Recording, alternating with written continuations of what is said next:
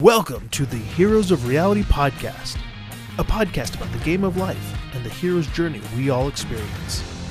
Let's jump in with our host, Dylan Watkins, as he introduces today's guest.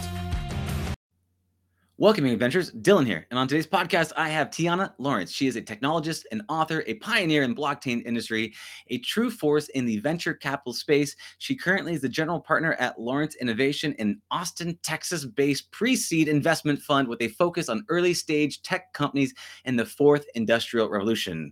4IR, verticals that are tackling some of the most pressing challenges in the world's facing. Other core priorities for her is having a robust portfolio of companies founded and led by women, undercapitalized entrepreneurs, and geographies. Tiana also co-founded Factcom, a blockchain innovations company, and is set to release her third book, NFT for Dummies, in Q1, preceded by Blockchain for Dummies, an introduction to blockchain technology. So without any further delay, I would like to welcome Tiana. Hi, Heyo. How's it going? Doing great. How you doing today? So good. It was a lovely day. Yeah, beautiful. Yep. I'm super excited to talk to you. I love the areas of people that are using capital to do good in this world, and especially working with cutting edge technologies. I think that nexus point is having like maximum impact with cutting edge technologies and impact for good and trying to serve underprivileged people. I'd love to learn just a little bit about your journey and what got you into being an investor in this space. Thanks for asking. I've always been fascinated by money. I think my first experience with it was probably about the age of 4, and I was begging my dad for a quarter. And I really wanted to buy some gum. I know this is a long story to get to. How did you become an investor? Let's do it. But I just became fascinated. I'm like, adults work all day for this? This looks kind of like a rock. Like, what's wrong with people? And that led me to being just generally curious about investments and money and how I saw very quickly like that money gave you a voice, it gave you choices, and it could also create safety. You know, my family I was very poor growing up. So, there's food scarcity and access to medicine and access to education that was just not easily available. Like I wasn't able to go to college right away. And so I spent my early 20s learning how to build companies. And I did that because I made a goal when I was 18. I was like, you know what? I really want to have a purpose. I want to be useful in the world. Yeah. And I think this is something that I'm really passionate about is companies and technology. I need to find a way to be able to support those types of industries that I think will make the world a better place, like sustainable food, sustainable housing, and technology that lets us live like longer, healthier lives. And so from like waiting tables and just in generally always being interested in money, I just sort of worked my way up through the companies I built, and always reinvesting in myself and my education and the next company that I would found and try to get off the ground. So yeah, that's awesome. How I got into it. Got it. So, I mean, you went from being in a place where you knew the pain of not having money, you knew the pain of being in like, poverty or struggling at least. And then and because of that, you said, okay, I want to actually make an impact first with myself. So you created your own business. There's businesses to kind of get up and going. And then you took that money, which is great. And I always think one of the best uses is to reinvest it in yourself and reinvest it in the cause. So that, because, the best investment is really the stock of you, the stock of, how you can learn and grow. So what were some of the lessons and things that are come to mind that have been the impactful for you as you've been trying to build your own businesses and grow into the space? Yeah, that's a good question. I think the question, you brought up poverty, and that popped that up in my mind. And that was actually a lesson that I learned.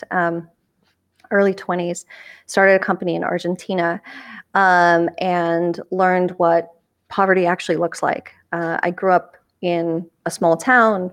My parents worked. I worked as a teenager. But like, that's a really different kind of poverty than people that just don't even have a chance, and an economic system that sucks. So it's like, even though I wasn't able to go to college, I could go to a free public library that had access to the internet and any book I wanted to read. And then I grew up with enough privilege that I was able to, even though, I was living paycheck to paycheck, I was able to work my way up. And I think that's one, the blessings of what it is to be born now in this country. And that's not something that was universal. And that was something that was a major lesson in my life. It shifted me more to think about compassion for everybody and how do I make the kind of world that, everybody can live in. Because I think we see all these conflicts in our world and in our communities now. And I think it has to do a lot with people feeling like they can't get ahead, like their life isn't getting better. That's a challenge. As humans, we really love progress. We love to grow. We love to expand. We like to always feel, and when something knocks the wind out of our sails, or it cuts us down, we get the sense of hopelessness, the sense of I don't want to say victim mentality, but a sense of I can't, and this is just too much. Right. So how have you been able, because I'm sure you've had issues when this has happened, where you're it's going to go great and everything's going to go perfect, and then it gets taken from you. What's happened to you in those situations? And then how do you what I'd say armor up against the throws and arrows of life to knock you down? What does that look like so you can stay strong? I would actually say it's the de-armament. Because there's the skills and tools that get you to one level, and then there's you have to basically unlearn everything you learned to then move past that. So it's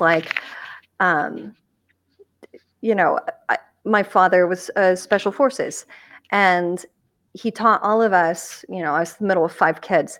He taught us all to be very tough, to be very strong, and to suck it up, and to push through pain, to never be intimidated by anybody, and never let anybody, talk down to us, to be strong-willed and independent. And so all of those things, I think, really allowed me to survive and thrive. I wouldn't wish that kind of education on many people, but it did make me who I am, and I like who I am. That said, what I learned was that when I really needed to collaborate, I needed to learn how to ask people for help, which is really hard.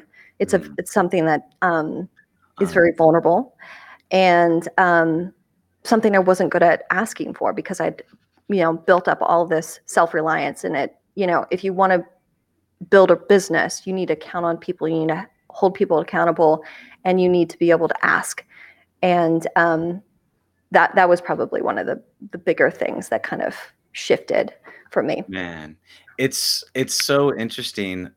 If you look at what you're talking about there, it's funny because with kids, and you see them, you want your kids to grow up in a safe environment, but you also want them to grow up really strong and resilient. But you can't have both. You can't. They have to face some sort of challenges and get their butts kicked and get knocked down to get that resilience in their system. But then also that it seems like what you're talking about, you have to switch out the tools in your tool belt as you're going along and you're evolving, because you do need. There are some times when the whole world's against you, or you feel and no one believes in you. You've got to make it happen, even if everyone says you're crazy. And then other times you need to be able to, have that whole, okay, take in opinions of others. Because some entrepreneurs, they're doing just stuff that just will not work. And they are uncoachable. They don't take the feedback. They do not adjust. They strong will themselves. And then until they hit the dirt, right. And then they crap out. So how have you seen that, that progression of those things? Because I'm seeing you bring companies from pre-seed through other stages. What's the growth cycle process that you've seen people go through as they need, because as a company expands, they need to expand. So what have you seen along that path? It's amazing, because you get to see people achieve their greatest, they're great, and sometimes even more than they ever expected in their lives. You get to see them, potentially change the world.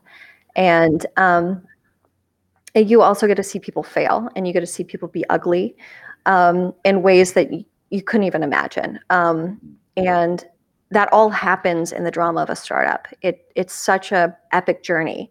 And the reality is that most people fail, especially when the stakes are so high. It's like, specifically in venture, it's like you need to have a company that can have that exit, right? And that means it needs to have a valuation potential at least over $2 billion. So you have to think, that's a massive market. How is this person going to grow from just them to a team of potentially hundreds of people in order to get to that stage? Mhm. And 90% plus are going to die. And so, like, I think part of it is setting the right kind of expectation. And that's something I did in my own entrepreneurial journey. I remember I was in the library and I was reading books, trying to figure out how to start a business.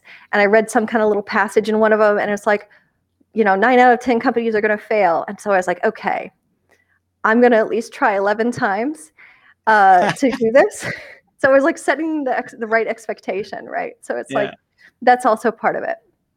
Yeah. Well, there's a part your grit is showing. I'm gonna say on that one. You're like, you know what? I am harder than everybody else, and I'm willing to grind through this more than anybody else, and I'm gonna make this work. And even I'm gonna outlast the competition, which is valuable. So, and by the way, you're from the my era of going to libraries. I remember going to libraries. I've done those things.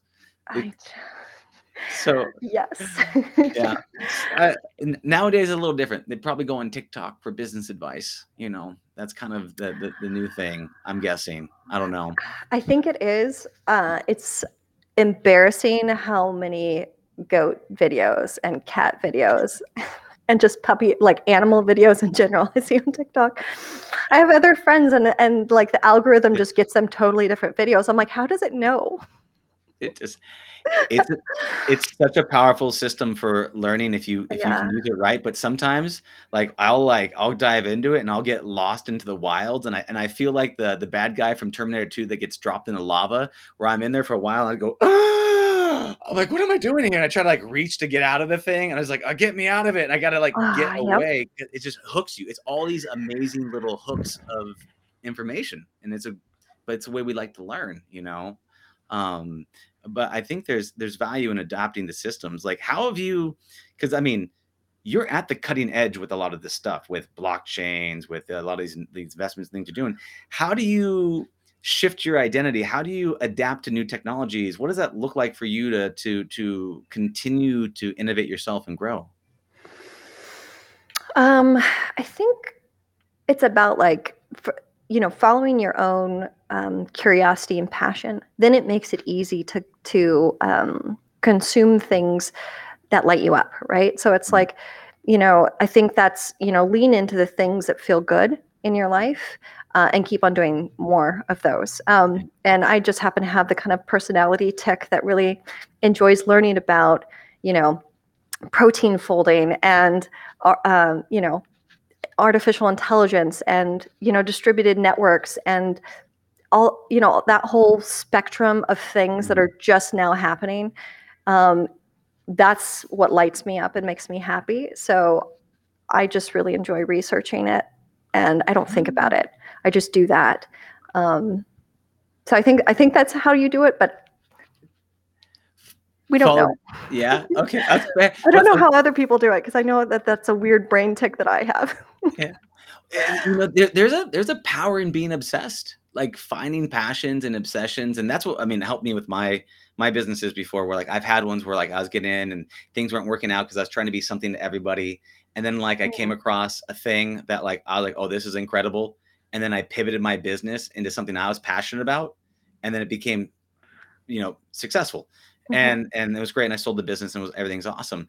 But then that was one thing, that intuitive entrepreneurship, that like, if I like this, then other people like this, if there's value in me. And it's hard because finding it seems like with entrepreneurship, you want to find that balance between what lights you up and getting feedback from other people to adjust. And so I think that is a very difficult knife's edge to dance upon.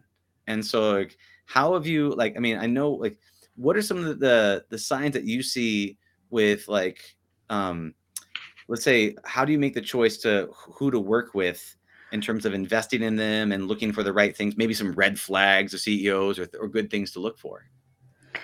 Yeah, that's a great question, because there is sort of this idea of like confirmation bias, where we go back and say, okay, like this was successful, therefore it will be successful in the future, and that's not venture.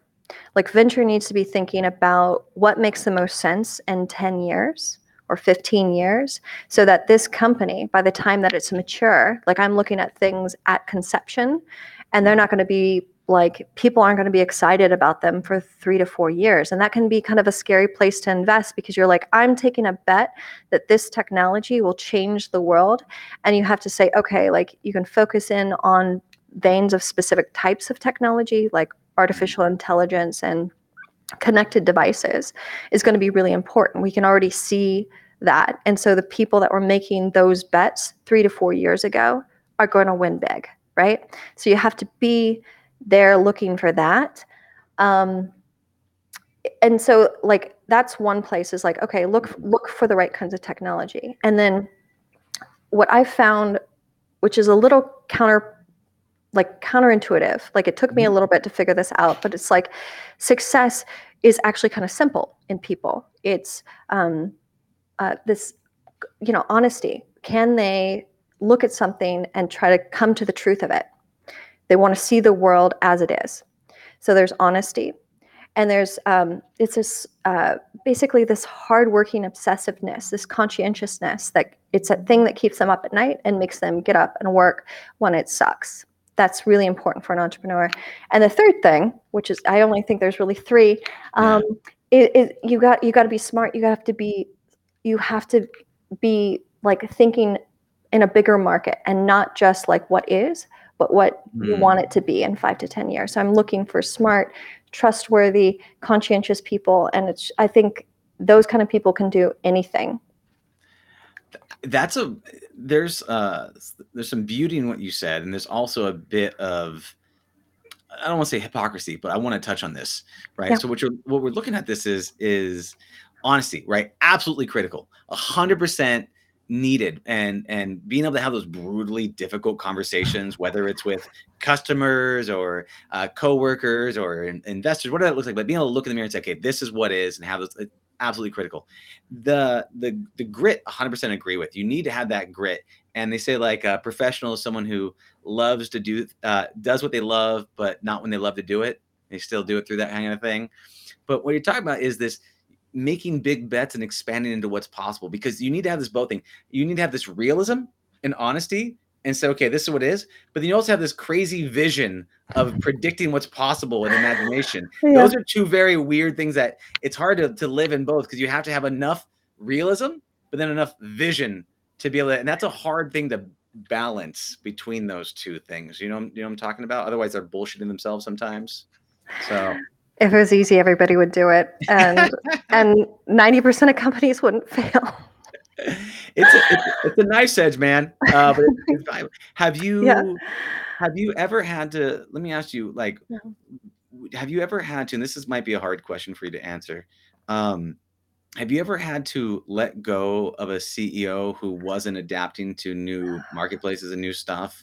Have you ever had situations like, when do you draw the line between coaching someone and or kicking them out of the company and bringing in someone that can bring it to where they need to go? And that's a really hard place to be. And I know it's a difficult topic, but I do want to address this, because you're talking about why people fail and when some people need to let go and or adapt. You're absolutely right. And the longer I've been doing this, the more I believe that people only change if they want to. Are they coachable? Do they want to hear your advice? Do they trust your advice? Do they respect you? And if any of those things aren't true, then I'm not going to waste my breath. I'm not going to throw good money after bad. I'm going to look at it as a sunk cost. And yes, that's frequent. It happens to me 90% of the time. So it's not fun, because it's like you have to believe in something so much. It's like this little baby, and you're like, oh, this thing is going to grow into such an amazing thing. But then you see that the people that are behind it, that are pushing it, that are creating it, have lost faith in what they're doing. They've been burned by their partners. They're just exhausted. They're working too hard and they're not asking for help. I see that all the time, and it's heartbreaking, but it's sort of like part of the things that I've accepted that I can't control, and just part of the game. And I have to factor that into how I think about investments.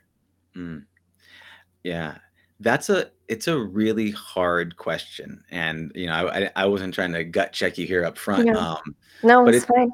it's an important thing to know, though, in terms of, with, I think a lot of, you look at it from one side as someone who is like an entrepreneur and in that space, is you're always like, when you're getting investment, it's a marriage, it's a relationship, and it's something that growing together and evolving together is that if you don't grow together, you're going to grow apart, and that could lead to terrible situations. And so how do people, adjust and grow with those times? I think it's a critical thing. So like, I mean, my question is like, when you come into the marriage of a investment, what do you think are some valuable pieces that you bring in? Like, how do you add beyond the money part? Like, what are the ways that you see yourself contributing to the business itself?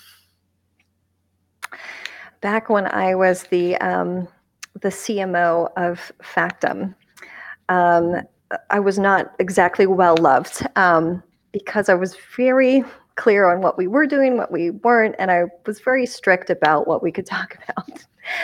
Anyways, not well loved. And I remember somebody trying to diss me and be like, "Oh, they're very relationshipy," something like that. And I've just embraced that as like, you know what?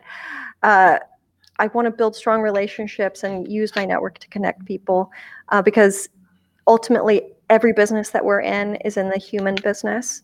And every product we've created is for human consumption in some way.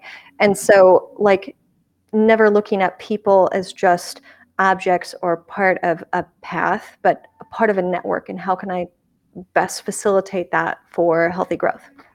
Nice. And 100%. Like, human superpower is to like collaborate through space and time. Like, that's what allows us to dominate. Like, we are able to take over this planet, but we're very squishy little meat bags that can get crushed by things. So but we're really good at working together. We're really, really good at it. So I love the fact that networking and really connections is a superpower of yours, which I think is great. In terms of the investments that you made, is there one that you're particularly proud of? Do you have moments and things where you can look back through your career, in the space of investment, or things that you've done, and say, this was meaningful, this was worth it, this was something that is rewarding? I feel like now you're setting me up, because then I'll say one and then all the other ones will be like, hey. How about a story? How about a story without saying the person's name? Oh gosh, yeah. Why didn't you say my name? Okay. If you had a personal story, maybe a meaningful story about an impact of a certain product or something. Yeah. This isn't a set you up podcast. I gotcha. Yeah. I was going to throw out something totally innocuous. Okay. But that was like a crazy bet that I made, which was early in the crypto space. And so believing in Bitcoin and I was one of the first projects I worked on was a hardware manufacturer that built mining rigs. And I was fascinated by it because I was like, oh my God, like I want to create distributed internet. I could see the potential for Web3. Like, this is a way of creating distributed networks that are resistant to being taken down. And I'd read Taleb's book on fragility, Black Swan, and Anti-Fragile. And I was like, oh my God, this is exactly what we need in order to make sure that we have knowledge in the future in a connected world. So that would be probably one of my crazier, like nobody else understood. Yeah. At that point I had a company that I was running. I had a 3-bedroom house in the suburbs, and I was mining Bitcoin in my living room with something that sounded like 2 shop vacs plugged in at all times. It may or may not have ended my marriage. That would be probably one of my crazier bets that was more on an industry specifically. and less of that. That kind of gets me out of the hot water of being like, this one company is better than all the other ones. That's a good, yeah. We'll keep it. Let's keep it that way. It's funny because it goes from crazy to prolific to commonplace, right? And those are kind of the places that would kind of evolves with these new concepts. And what would you say to people? I've heard this before, saying, "Oh, well, there's no point to get into cryptocurrency right now or any of that stuff because the wave's already been here. I've missed my opportunity because I'm not getting in at Bitcoin at $100 or whatever it might be." People say there's no point. What would you say to people that are maybe hearing about it, they're hearing about the wave and things? What would be some advice you would give them? I think what we're seeing right now is a shift from the current way the internet works to the future of the internet. And things like NFTs and how it's evolving this idea of like what a product is huge. And we're just seeing the impact of these distributed companies that are built through blockchain and the automation of decision making in an agreeable manner. And so like we're also seeing startups that are coming up with AIs that can read contracts better and faster and cheaper than humans. So what happens in that kind of world? And I just think like that's more of the edge of like what happens in complete globalization. So we've been talking about globalization and like the flattening of Earth for a long time, about how people everywhere will soon have access to the same kind of resources, and that's necessary towards global stabilization is through that sort of thing. So what are the tools necessary for that, and where are we in that life cycle? So it's like there are now starting to become companies that are publicly traded that are facilitating these kind of things around supply chain, and that would be one of those places to look as well. And so this is just sort of like the beginning of that. So it's like, yes, Bitcoin is at a certain type of maturity, right? It's been around for more than 10 years. It has global recognition. But what are all the other technologies that are now proliferating because of this technology? And it's truly incredible. And I'm seeing amazing investment opportunities all across Web3 that are facilitated through the things that we learned from Bitcoin. Yeah. And I mean, it's a really good point because it's an evolving cycle at times, and it's easy to look back and predict and connect the dots and say, "Oh, duh, of course." But that projecting forward is a little bit more challenging. But what you touch on some really interesting points. You're looking at value chain, right? What a part of the value chain is something an essential piece. How does it add value across? And if you could predict outwards, like when AI meets smart contracts and that value, okay, how can that exponentially help the ability to generate value or speed a process? Because really, there's only a couple of ways to really generate value: create money, save time, at least lower friction. There's common things here, or really taking something esoteric and providing it to the masses. Everybody be their own doctor, that kind of stuff. So there's a couple of few ways to see this. When it comes to NFTs, right? And this is what do you see in the NFT space that actually generates value with them? What are ways that people can actually step into the NFT space and look for what's a value and what's a gimmick? What's something that actually helps, and what is something that's just going to be kind of possibly vaporware? Yeah, that's a good question. So I looked at the space and said, okay, this is kind of incredible because it lets us create this new type of asset that can be distributed and exchanged in an interesting way. So one of the companies I looked at doing was basically, do you know what geotagging is?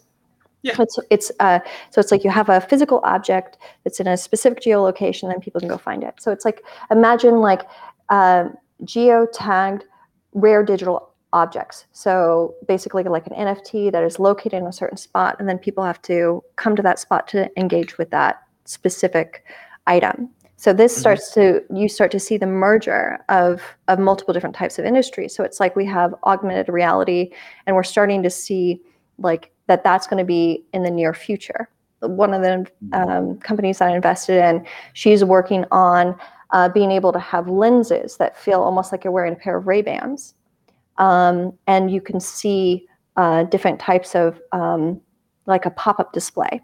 So you could then engage in a more seamless way. Like, I don't mind wearing my sunglasses. I want to wear them every day. So if they could be part of what I already like, And they also let me interact with both the physical world that I'm in and the digital world that lays on top of it.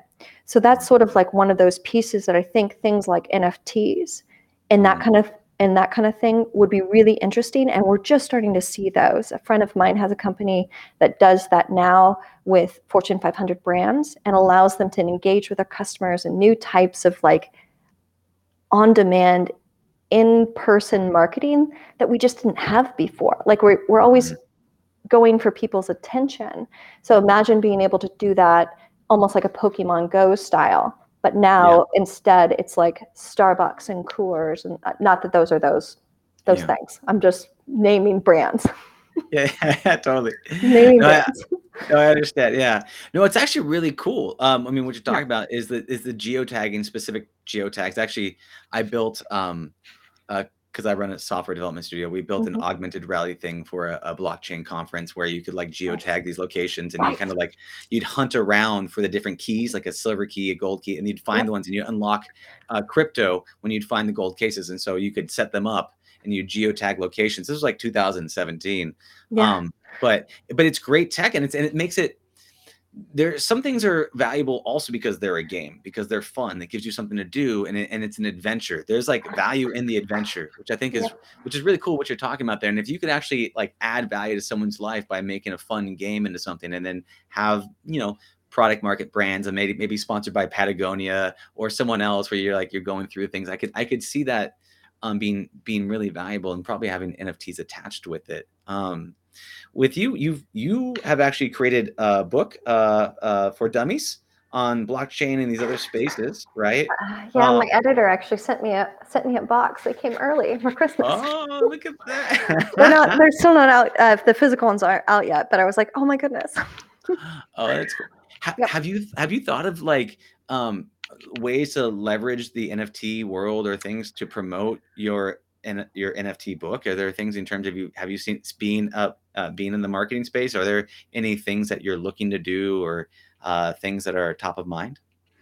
Actually, that was some of the conversations that we had with my editor. Was how do we create an NFT of the book and allow people to engage with it, just like the technology that we're talking about in it, because it's lovely. There's a lot of really interesting innovation and royalties in marketing, but I don't think I'm allowed to talk about any of that yet. So give me your secrets. Share your secrets. Come on. No one's listening. It's fine. It's fine. You're not.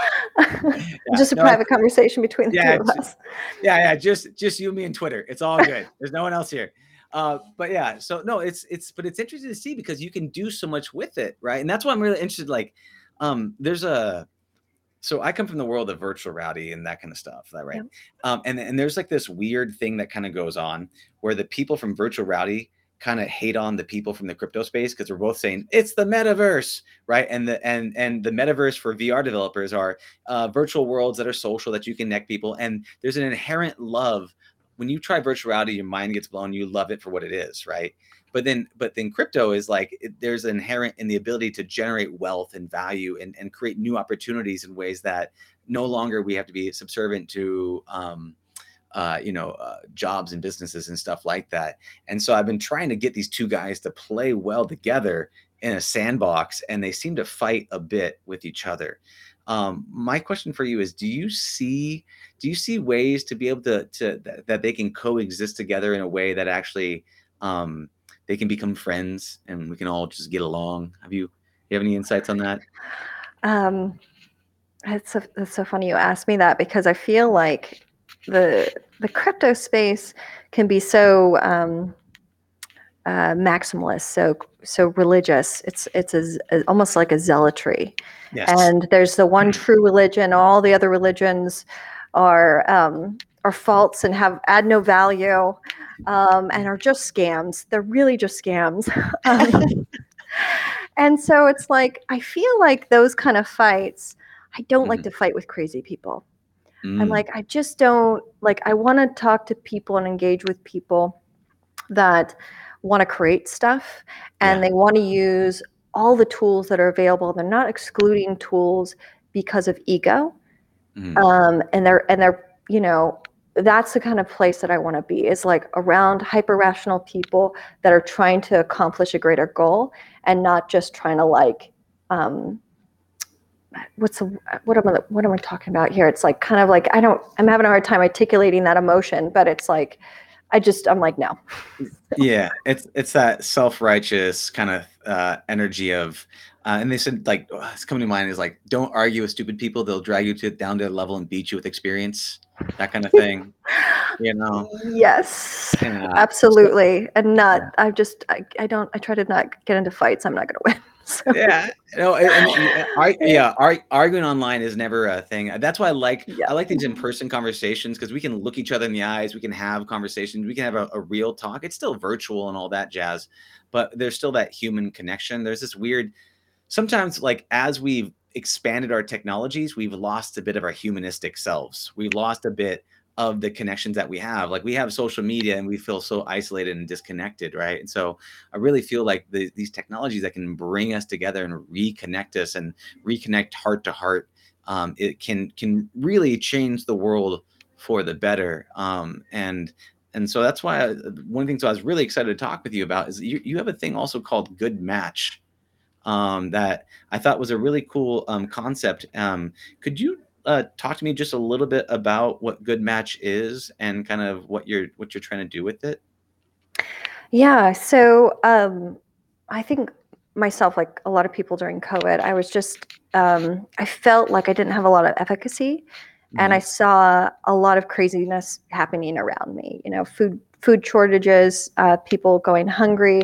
I'm here in Austin. We had people freeze this year.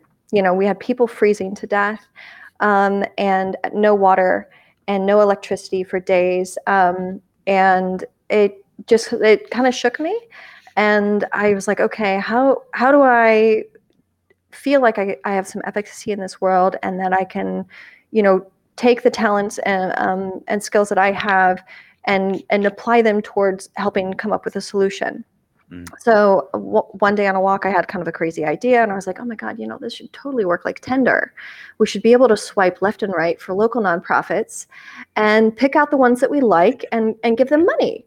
It'll be great. And so I called up a friend and I was like, hey, I got a crazy idea. Please talk me out of this.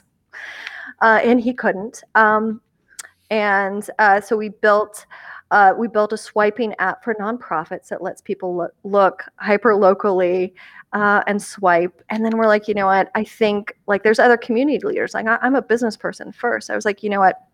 There's coffee shops and wineries and stuff like that really care about their neighborhoods. How do we help empower them too, so they can like sponsor and support local groups that are like doing good in the world? And so that's what we built, and it's going well.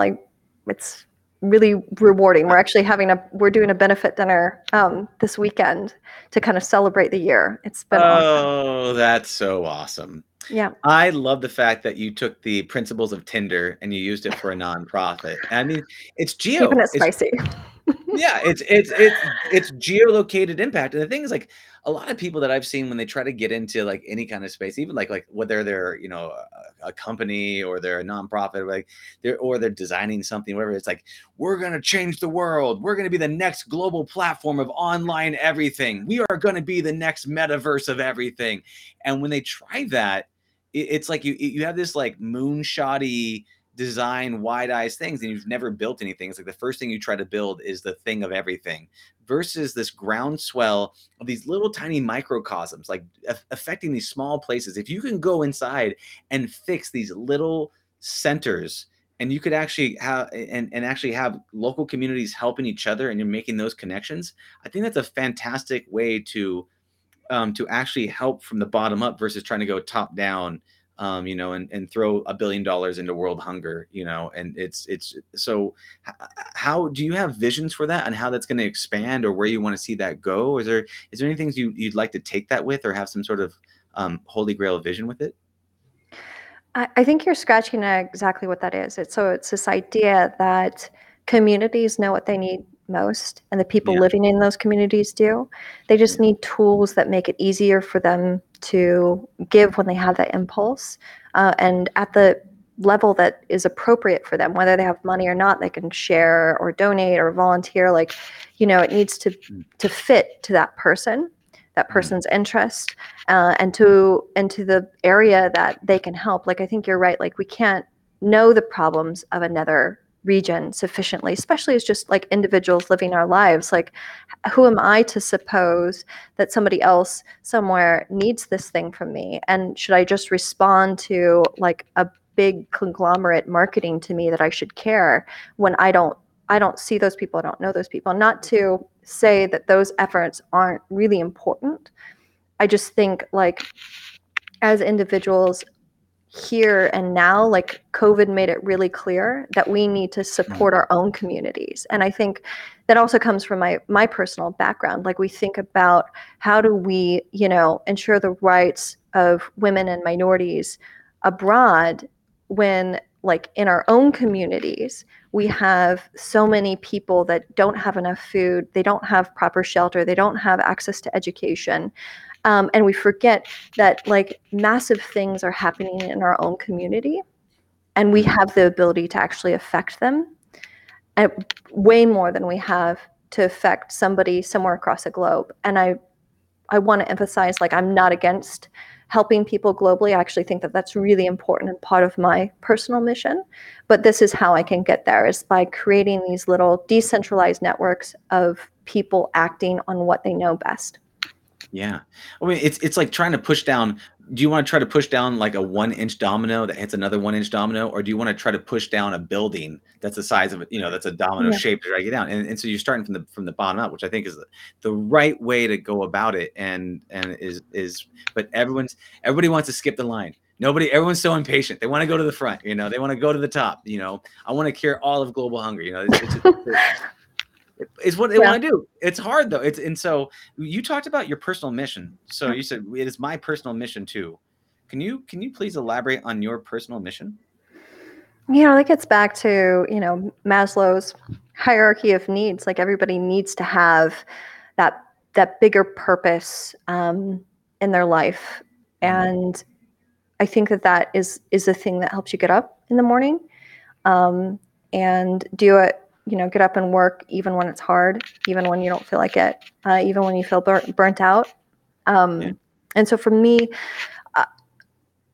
I think probably because I struggled a lot with my self-esteem early in my life. So it's like, how do I have a mission so big that if I fulfill it, that I'm enough? Just to be vulnerable with, it's just you and me, right? Yeah, just you and me.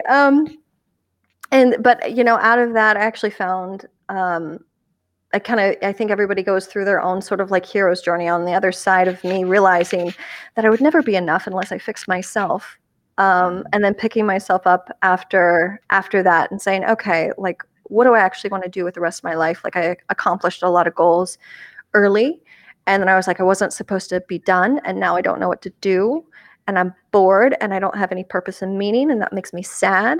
And I shouldn't be sad, because I have money, and I have friends, and I have like all these things. And it's, how do you, but I realized, like, you really have to stick to like this bigger thing. And so for me, I was like, you know what, I still want to have impact in the world. I still want to be useful in the world. And I've cultivated these skills. I should put them to use. So that was sort of, for me, how I got there, if that makes sense. Yeah. No, it totally does. It is funny. I appreciate your honesty with this. The whole, like, am I worthy? Do I have value? And if I do this good thing, then people will love me. Then I'll be accepted. But we all know, it's funny because we do know that, like, it's we have to love ourselves. Like if, usually the people cause the most pain is because they're in pain themselves. And a lot of people, they hit those echelons where they go from scarcity to abundance, right? But then when they hit that abundance, they feel empty, because they're like, I put in all this effort and still I feel empty inside. And then you got to find a purpose beyond abundance to keep you up and rolling. But everyone's different. Every flavor is different. Every game's different. Like, and it's cool if you look at, like, for you, the struggles that you've had, your life, your own background. You want to serve the next generation of people that are on the path to do good, and that's what fills you up. and I think that's really cool. How have you dealt with the there's still the inner turmoil of like, I'm not enough, I'm not, whatever, insert whatever uh ruminating mind things that are going on with you, besides the higher purpose. Like, how have you processed that? How have you, since you've had time and the ability to reflect and you have more space now, have you been able to use things to allow you to kind of uh gain more love or peace within? I think like a lot of people, I've tried a lot of different things. I think everybody should try therapy. It's great.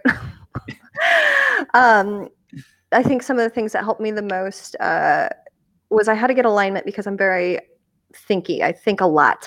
And I had to figure out how to find my emotions, and then know what they were and name them. And then have alignment between what I was feeling, what I was thinking, what I was saying, what I was doing. So this sort of like complete alignment in who I was as a person. And then using tools like, I'm a big fan of Stoicism. Epictetus is like one of my favorite humans. I like reread and reread. I'm like, remember the things that you can and cannot control. So that's part of like the mind. So get the mind, like let go of the things I can't control. Get the emotions, acceptance of like, yes, I'm angry and that's okay. All emotions are beautiful. So it's sort of like these little tweaks. Yeah. Those are incredible. I love Stoicism. I love Marcus Aurelius. I have a Memento Mori on here, a bunch of little skulls remembering the dead. And so like, I completely resonate with those things. Oh, what you got there? Look at that. That's torn up version. That's beautiful. Yeah. I mean, it's funny, like thousands of years ago, they had it figured out. They had a lot of things figured out that like, we're still like, oh, it's funny. Cause like, even though we've evolved for thousands of years, right? Like the drama and the stuff that we go through is still the same. It's still the same bullshit. It's still the same drama. And the same thing's true with like, if you look like a 3-year-old, their emotions are just as valid as like a 7-year-old. Like the emotions don't evolve. You still have like drama and stuff, and you still gotta have that. But you have the option of using a stoic mindset to be able to kind of process in that acceptance. So you touched on like, you kind of glossed really quickly across a bunch of really cool things on like, gotta accept myself, gotta accept my emotions, and it's all true and pure. But I also have to process it stoically. So I think that's wonderful that you put all those pieces together.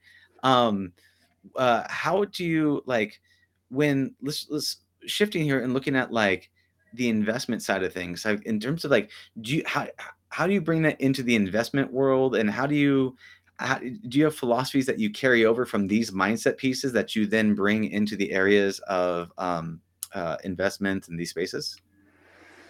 Yeah, I think like one of the things that has helped me with investing is that I come up with my sort of like my rule set first.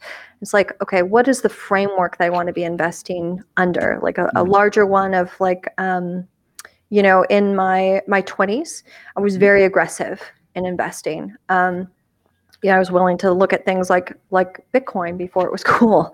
Like, what are the kinds of things that will elevate me to the point that I can make more interesting decisions? And that's risk profile, right? So it's like I made the decision that after I turned 35, that I would start looking at more conservative investments. I know I'm still in venture, but it's all relative, right? So it's like, okay, like how do I start making different types of decisions relative to where I am?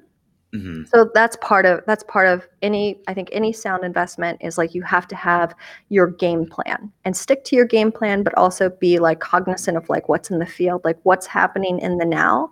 Mm-hmm.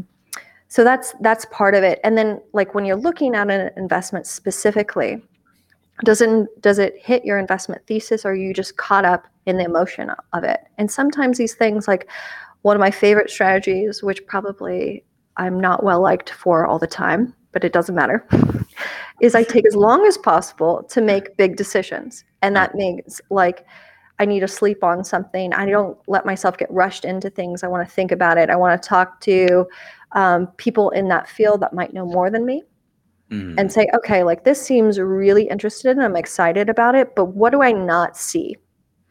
And then from another perspective, it's like, am I just investing in what comes to me? Because it can be really easy to get lazy and say, okay, I'm just going to invest in what shows up in my inbox or what people hit me with, versus going out and looking for the kind of investments that fit within my thesis, including like finding minority founders and finding women founders, which I've had to stop myself. I'm like, oh my God, I know that they're out there. Let me go find them, and let me go find not just a person so I have a token, but somebody that's extraordinary, that's doing something amazing that I want to support. That's beautiful. So is your thesis around the minority, like is that the main thesis? Is there more pieces to it, or like what does your thesis look like? Again, you have to have alignment between your emotions and your thoughts. So on an emotional level, I think everybody wants this idea of fairness. I think that's innate in humans, like this idea that we want things to be fair. So that's from an emotional perspective. But a lot of time, it's still investing. You need it to have a return. It needs to be able to have a market that is, greater than a $2 billion. So it can't be like, I don't even want to say it.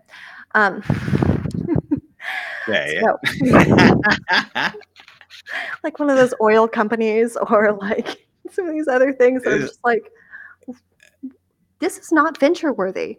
Please go away. Please go away. Like, why are you here? Like, I can't help you. And I'm not like filtered. I'm like working really hard on being in alignment with what I think and what I say, and it's not going to be nice. And it's not personal. Yeah. Oh God, I got so sidetracked there. No, it's beautiful. I mean, but looking at it right now, there's a balance between wanting to have an impact. There's two things, like we are a multifaceted creature, right? We have the I don't want to say greed, but we have the desire to win at the game of money, and then we also have the desire for impact. And we wish we'd have this multi-billion-dollar success case that also affected 1 billion lives and had a tremendous impact. And that's like the holy grail.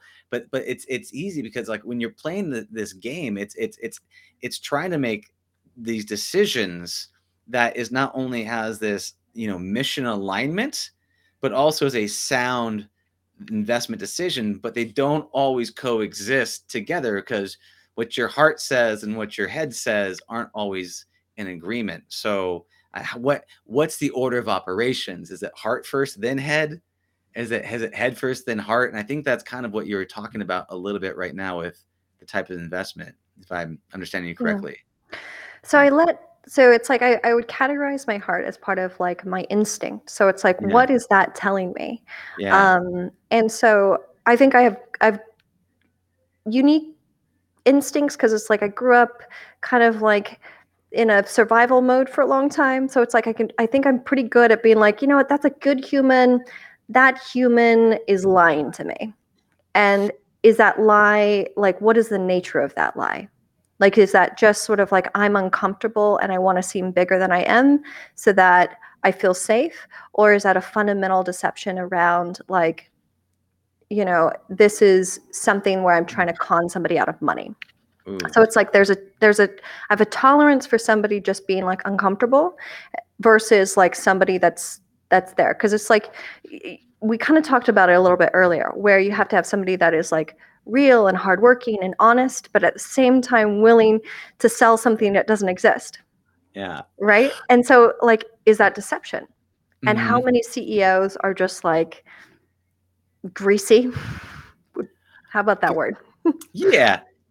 And there's yes. And there's a couple pieces I want to touch on right now. I think is really, really interesting.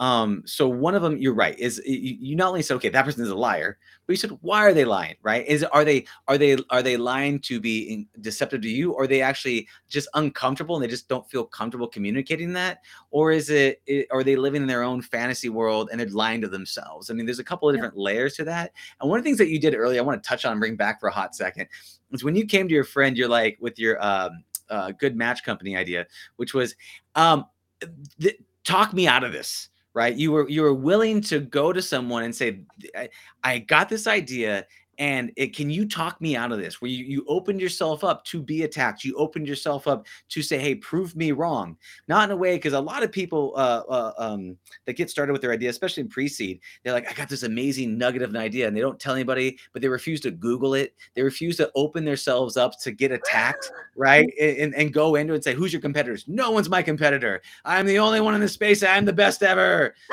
So oh, I hate that. It really upsets me. I'm like, please, oh my God. Tell me more. No, really, what upsets you about it? Dive into this. Oh, okay.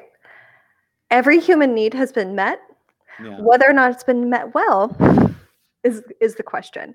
And that's where entrepreneurship lies, is like, how can I solve this human problem that has always existed 10 times better than how it's currently solved? And if they don't have that, then it's not venture worthy. So it's like having the shift from, I like this analogy. So it's like horse and buggy to a car.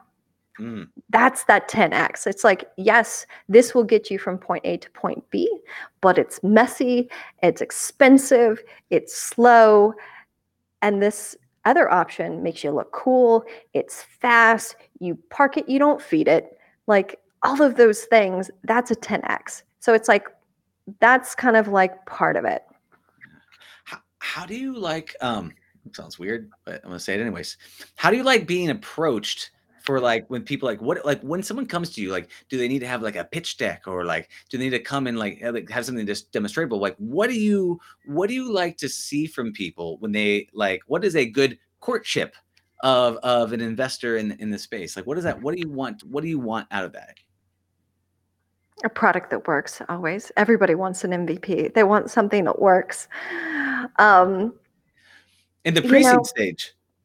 No, I mean, I was trying to be cheeky.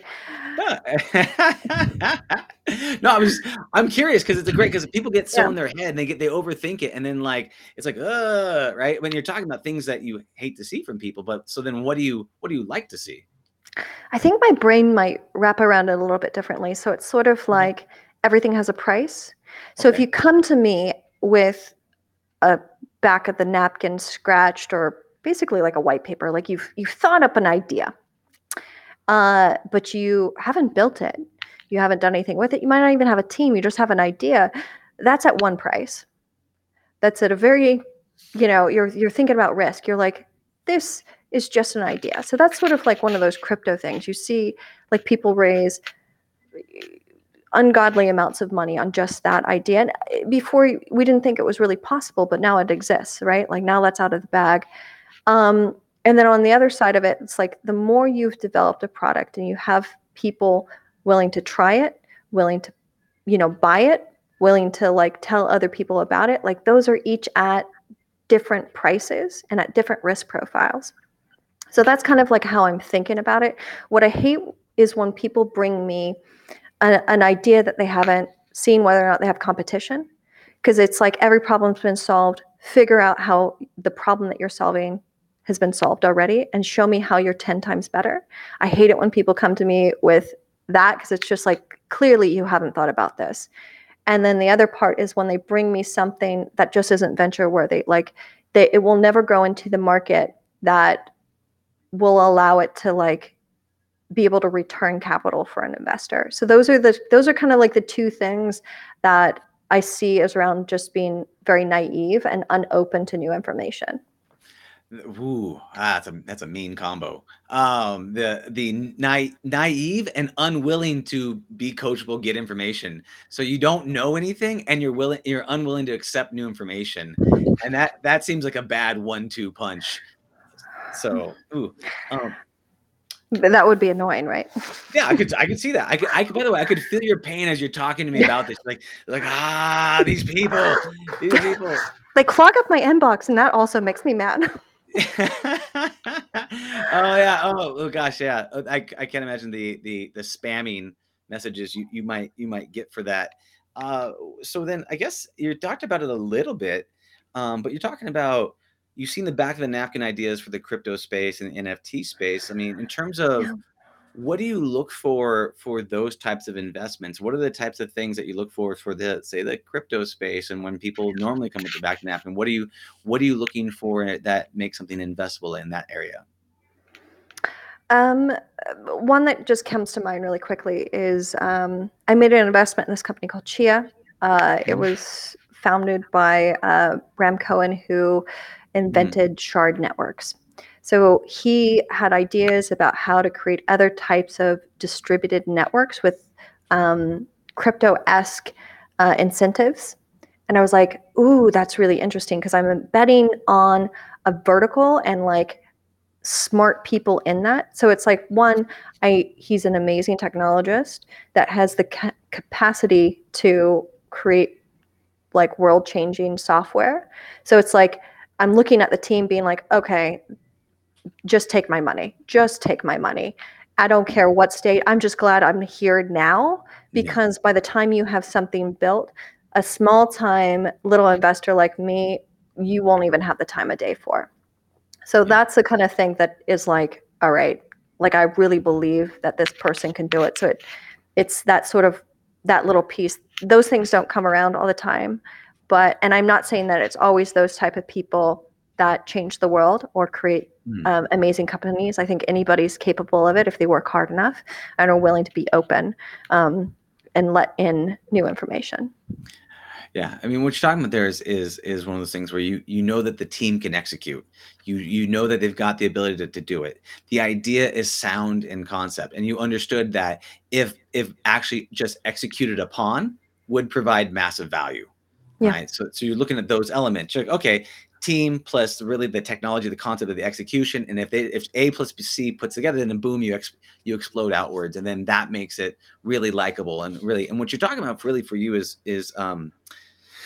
for an investor is creating safety, right? And if someone just has a back of the napkin idea and they have no experience and no exits and there's nothing, there's absolute uncertainty, it makes you feel very unsafe, right? Versus the right team, the right timing, the right traction, all that stuff kind of combined together can make something that you then, it's funny because from it, and I just want to note this for people, that anybody that's listening, is that when people sometimes approach investors, it's like they're like the end all be all, right? And it's kind of like this status, like the investor is way up here and the other person's way down here. But you do know in the right place, right time. You said, oh well, I'm a tiny little investor. I'm lucky to be in front of these people. And it's really about if you bring enough to the table, if you have enough skin in the game, if you've earned the right to be there, it's really not like one side or the other side. It's really like what value are you bringing to the table, and how much do you guys all believe in the opportunity that really shows you a sense of feeling lucky or grateful, or feeling like someone's wasting your time? You know what I'm saying? Yeah. I think it's easy to get caught up in your ego. You know, I don't know. I don't think investors have a monopoly on that, though I freely admit that it can be a head trip. It's sort of like I feel like I want to cultivate it. Yeah. I was told I have that kind of nose that makes me look very arrogant. And so I'm like, I really want to lean into just me as a person. Like, how do I lean into being approachable and kind when I can be, always fair, and like that's like I want to be real, you know? Yeah. That's hard. Like, I mean, when you talk about like, well, I mean, looking at, because you're looking at this from a perspective of like ego and check, but this part is like knowing what you want. I mean, it's your money, you're investing it, it's your thing, and you're not going to always make the right decision when doing things, but at the same time, and people are going to hate on you because at the same time, people get hurt and their ego gets hurt, and especially when they're new in the space, when they're new to anything, there's a lot of identity attached to a thing, right? But the more professional you are, though, the less identity is attached to a thing. When you're the first artist and it's your first painting, you put it out there and you're like, oh, please like me and accept me for my thing, right? It's really hard. But after 10,000 vases that you make or paintings or whatever, someone shits on it, it's just like, meh. Yeah, what do you do? So I could imagine that like you probably get a lot of hate from people that are new in the space and they think that it's all ego, but it's kind of that, that insecurity that they have. You know what I'm saying? So when Yeah. it's I've said this thing before. yeah, This is my stress response. I said this thing once. I was like, I am factum. So it's like when you become like a public face of a company yeah, and you've put your blood, sweat, tears, capital, everything you have into its generation, you can lose yourself into it. And then anybody attacking that feels like it's attacking you. And if fails, you were a failure. And it's like those are things that you're not in control of. And like that was probably part of my journey in my early 30s. Sorry, there is a missing child advisory going on right now. Apologize. I was being alerted for that. My bad. Okay. One of those alerts that what goes off and says Mhm. missing child, that kind of thing. Which actually, it's one of the things I actually do. I do when I see it. I go, oh, hey, there's this. Let's pay attention. What's going on? Anybody around? Stranger Absolutely. danger. But I'm not around for that. But I apologize for the segue. Please, let's bring it back in. You were saying, please continue. We were talking about how it's really easy, especially early in your entrepreneurship career or as an investor, actually anybody, to attach yourself to titles, to objects, like these labels that we give ourselves in order to build our identity versus the humility that those are all self-assigned and kind of fake. Yeah.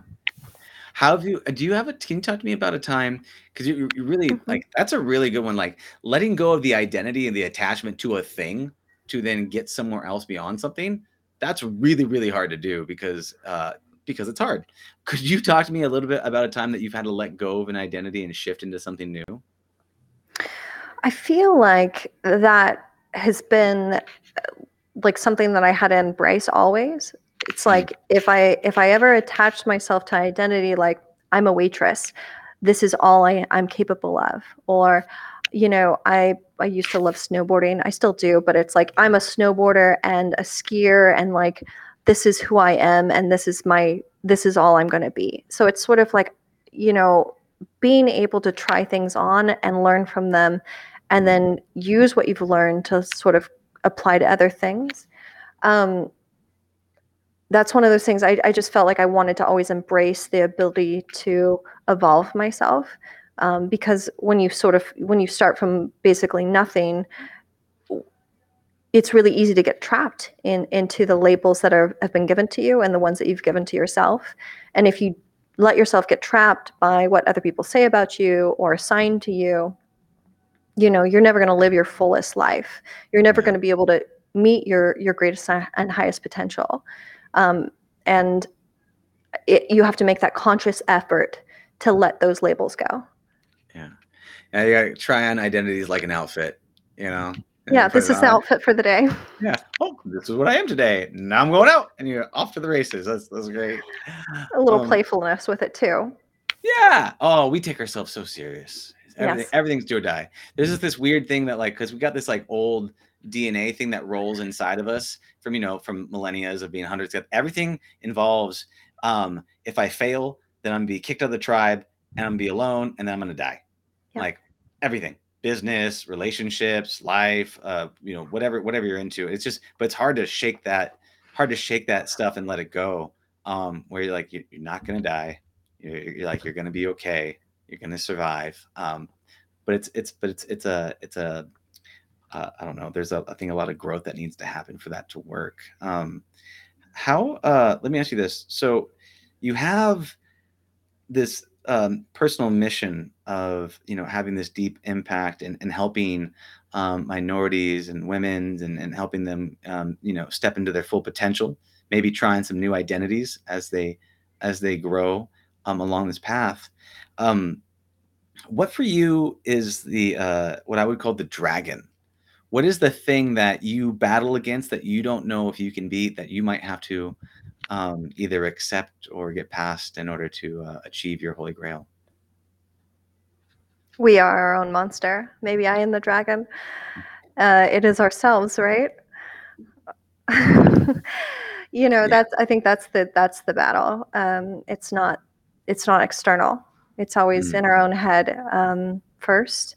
We're always going to come up against other people as they are on their own journey, right?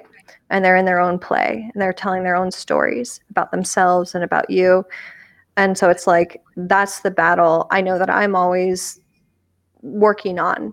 And it's like less of a fight for me. It's more of like, how do you learn to embrace and become vulnerable to it? Because that's the acceptance, that's the truth, right? And it's like once you can get to the place where you can name it and know that truth, then you can move past it. And that is my everyday journey, is like, can I name the truth of this so that I can evolve past it?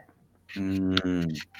So you like inside all of us, we have our own dragon. And if we can name that dragon, we can own that dragon, which means we can overcome the dragon by accepting the dragon. If That any, is correct, I think. maybe I said if anybody's playing a drinking dragon game, they're very drunk at this point. At Okay. this So- point, But it's interesting. It's okay. So just Yeah. to bring it back, I know it was a bit, but it's an interesting point you're talking about. But you are the dragon, and then you by knowing what it is, making awareness and bringing it in, it loses its power, right? So Yeah. which is really cool. Well, it's just it is a challenge along the way. Um, so with all that being said, is there anything else you'd like to let people know about before you tell them how to get a hold of you and find more of the work that you do? Don't fill up my inbox with spam. If you got a back of the napkin idea, just send it to her. Just send it to her with a large request. Just be good at what you do. Be honest, hardworking, and have a product that's 10x.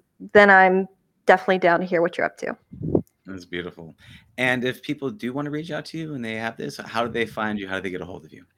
They can hit me up on Twitter, Lawrence Tiana, or they can shoot me an email at tiana@lawrence.capital. Beautiful. Tiana, it's been an absolute pleasure. Thank you for being on the show. I really appreciated chatting with you. It's been a beautiful time. My pleasure. Thank you for having me. Thank you. Have a blessed and beautiful day. I'll see you on the other side. Sounds great. Thank you for listening to the Heroes of Reality podcast. Check out heroesofreality.com for more episodes. While you're there, you can also take the Heroes Quiz to find out what kind of hero you are. Or, if you have a great story and want to be on the podcast, tell us why your hero's journey will inspire others. Thank you for listening. See you on the other side.